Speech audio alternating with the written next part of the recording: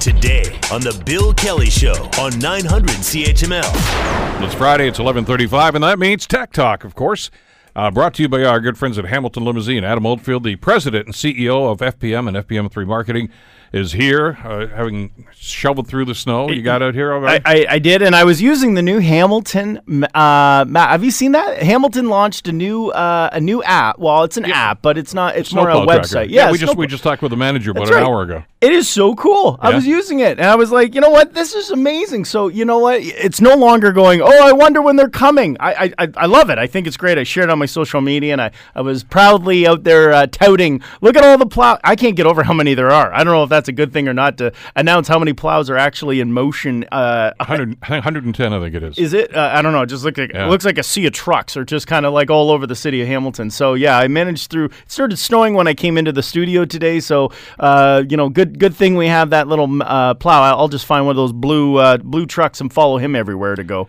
Listen, we are, turn the page here. I mean, about a month from now, it's going to be Christmas. Not quite a month, but get Christmas gift giving. I was just talking to a number of staff people this morning that already started their shopping.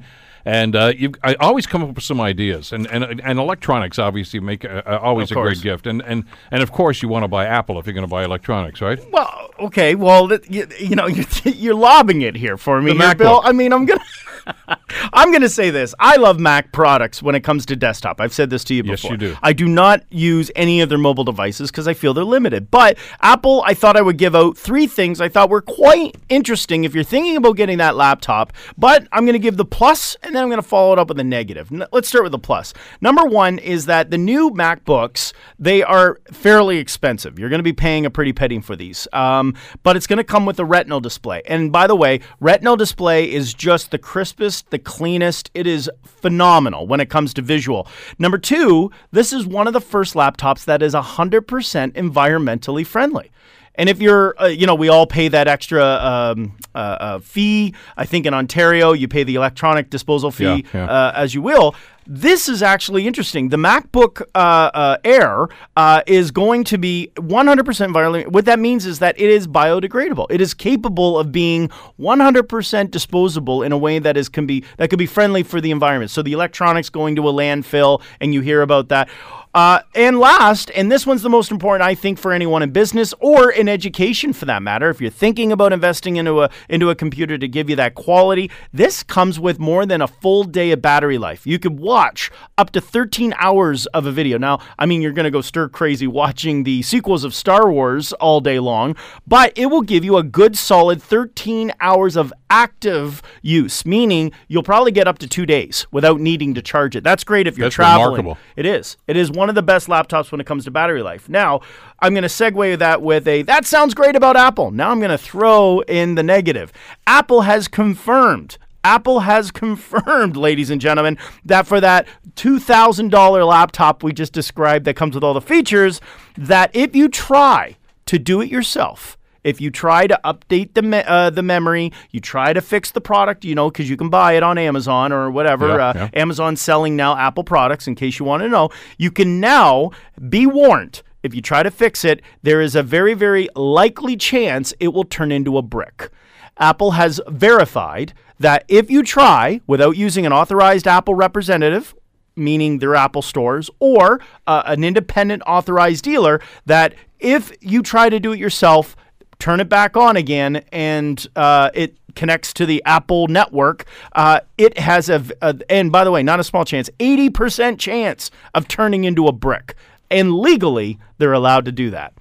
So they are? Because they warn you. Yes. There's a there's a little card you'll get with your Mac that says, shall you use anyone other than an Apple authorized representative, you will have a very likely chance of your product becoming damaged and is not refundable or under warranty. Well, forewarned is forearmed, I guess. And that's a big risk. Yeah, no kidding. But just to give an example, a gentleman wanted to fix the new touch bar, which is where you run your finger along the top of the keyboard. It was $1,100 he was quoted from Apple. He managed on one of those YouTube managed to fix it with tweezers and cost nothing. So 99-cent tweezers were the solution to the $1,100 quote you're getting from Apple. So I have a feeling this won't be the last time we'll be talking about, is this a problem? Is it right? Should they be, as I like to think about it, as Ford saying you bought the truck, but you have to use an authorized Ford representative to fix this vehicle. That used to be the way it was all the time. It used to be, yeah. And the automobile actually is a great example of that, because they'd say you void the warranty. If you get your oil changed at Joe Blow's instead of at our dealership, the warranty's void. That's right. Now, you can't do that anymore. You can't do that. No, absolutely not. And that's where I'm saying the rules have applied to the automotive sector. I don't know why Apple's able to do this at this time. I'm no lawyer. Maybe we need to get a lawyer on our Tech Talk shows. They're getting pretty serious now, with politics and Facebooks and everything else. But anyway, I'm not sure the legality of it all. But this is just something to keep in mind. This is a very serious issue for my business. I use nothing but Apple desktops and MacBooks, and it's a cost. If you're using it and you're paying out of pocket for these items, it can really run up, and that's a big danger. All right, here's another great segue. We were just talking about automobiles. Yeah. You actually teased this last week. I did. And this is about, you said another electric car, and I thought, oh, great, another electric car. Yeah, this one goes from 0 to 60 in 3 days. But this one's got some muscle. This one, I think we're going to see. Just mention the name of the car, and you'll know that it has muscle. It's the Camaro has been launched, and it's all 100% electric, and it will literally bury the Tesla. As they were bragging, here's the key. Tesla is very fast off the start, and when they were running it against the Huracan and the Porsche GT3, I mean, they just blew the Tesla once it got underway. This is interesting. The Camaro, though, can get to zero, or can do the quarter mile in, get this, 7 seconds. That's the speed of a rocket car. The big engines on the back of the car that fire up. 7 seconds, quarter mile. I mean, my father, who loves drag racing, this is like, he says it's not real. If you're listening, like, why would you watch an electric car go down the quarter mile? It's like watching a silent movie. Well, that's happen. it. So anybody that's gone to a drag strip, it's that roar of the engine. And, that's right. And just kicking it. Now you're just going to... I can hear it. You're just going to hear the tires squeal, and it's going to roll. Yeah, I mean, the sound of the rumble and the muffler and everything. So all of that is gone. You're just going to hear some tires squeal, and then listen to as the rubber rolls by you very, very quickly. And in less than 7 seconds, you'll feel nothing but the wind behind you. So I guess it's environmentally friendly, and we're going to lose a little bit of the sound. But what's interesting, 700 horsepower is in this car. Now, most cars have 700 horsepower in that size. The difference is electric cars are light. There's no transmission. There's not a lot of components in it, like to the engine, so to speak. So it moves 800 times faster. So expect to see all these new muscle cars, and it's gorgeous, by the way. It is absolutely stunning, but it's electric. It's the most silent, fastest car ever. And that's scary because, one thing about a rumbling car is to get out of the way when you hear it coming down the street. So this is exciting. If you love that electric car speed thing. Let's get into Uber. Uber had a lot of problems, and we spoke about they're going to have to come off the roads. We heard about a lot of problems in self-driving cars, Uber not specifically, but the self-driving cars. Well, I guess they finally let enough time pass, and they've decided that they're going to have the ability to get back on the road again to go self-driving. So in the state of Arizona, self-driving Uber cars are on the road, and as of yesterday, Florida, Ford has just announced that they're going to be launching their self-driving cars. So pedestrians, look out. Please be advised, between silent drag racing Chevrolets and a Uber self-driving car, the roads are going to get a little more exciting than they are safer, I would say. All right. We've always talked about parental control. And you remember the old days when they say, well, the best way to do that is just have your computer in the living room where everybody can see that. Well, and then that sort of worked, I suppose, for some families. But everybody's got their computer in their hand now. Yes. But Google's got an idea about parental control. Well, we announced that Google earlier for younger. If you're under the age of 13, parents can have full control over the devices. They could turn it off, turn it on. Well, what about the teenager? Because sometimes discipline's a little difficult for anyone between the ages of 13 and 18. No. Really? Yeah. I guarantee you Alicia, my daughter, who's oldest, would be like, Dad, why do you have to keep saying this? But there is now, for Apple and Android, Google is giving parental discretion to turn off the phones for anyone ages 13 to 18. Now, there's a few caveats to this. Number one is that it will warn the student. It will actually come up and say, please, you can put a timer on. Instead of saying, hey, I want you off that smartphone in an hour, you can now timer, and you'll see a timer will come up on the teenager's phone, and it will say you have 1 hour left until your system shut down. Number 2 is that you can put a time limit on it for 24 hours, 8 hours, 12 hours, if you will. And number 3, though, this is a bit of a backfire, if you will. The teenager will have the ability to override the parent's request. So I'm willing to bet that this is just nothing but you want to fight with your teenager? Here's a great chance to start. So yes, they will be able to override it. However, it will notify the parent. So it will actually advise the parent to say, this has been overridden. And they say that's for safety issues because maybe they're not home. Maybe you put a timer, you scheduled it. It comes with all of these features at 10 o'clock, smartphone off. Well, if they're out with their friends, it could be at a movie, they could override it. So it does have some override components. Make for some interesting discussions between parent and child, won't it? That's right. Yes. Listen, you travel a lot. I do. And I know that people Christmas time are going to be traveling a lot too. And it's great now that you can get Wi-Fi just about everywhere, right? That's right, yes. Airports, any place else you can get this.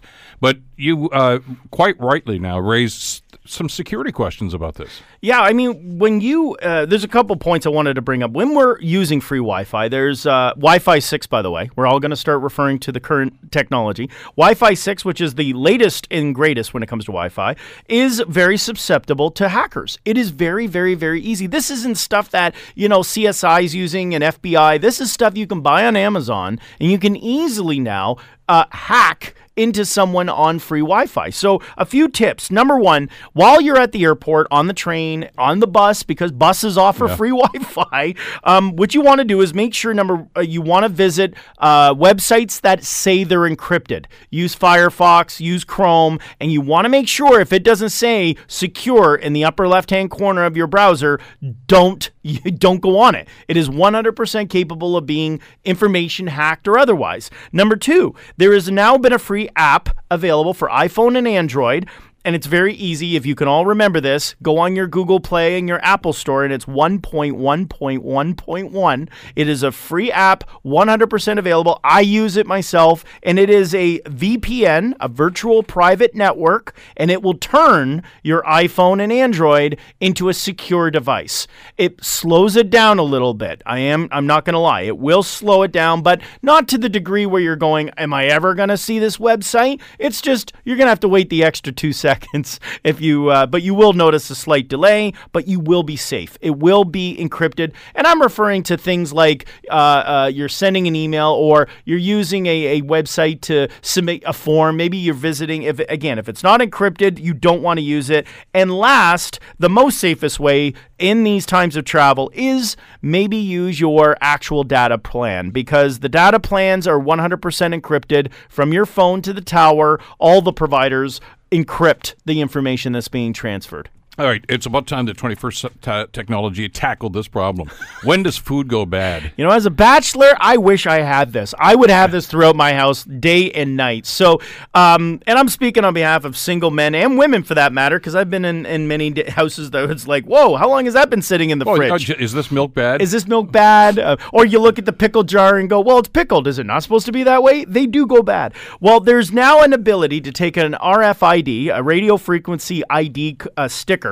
You put it on a bottle, and your phone will be able to scan the sticker. The sticker will send a radio wave through the product. So whether it's milk, it could be cream cheese, it basically goes through the product. And I'm no scientist, but what's neat about this is somehow the radio waves changes based on the fermentation, or how the product has maybe not met standards, if we will, and it will give you notification to say, I really don't think you want to eat this, or spread this on your butter or on your toast. So as a side note, these new RFID stickers are available. They are only used once, so you're going to have to probably throw a sticker on a bottle when you buy it.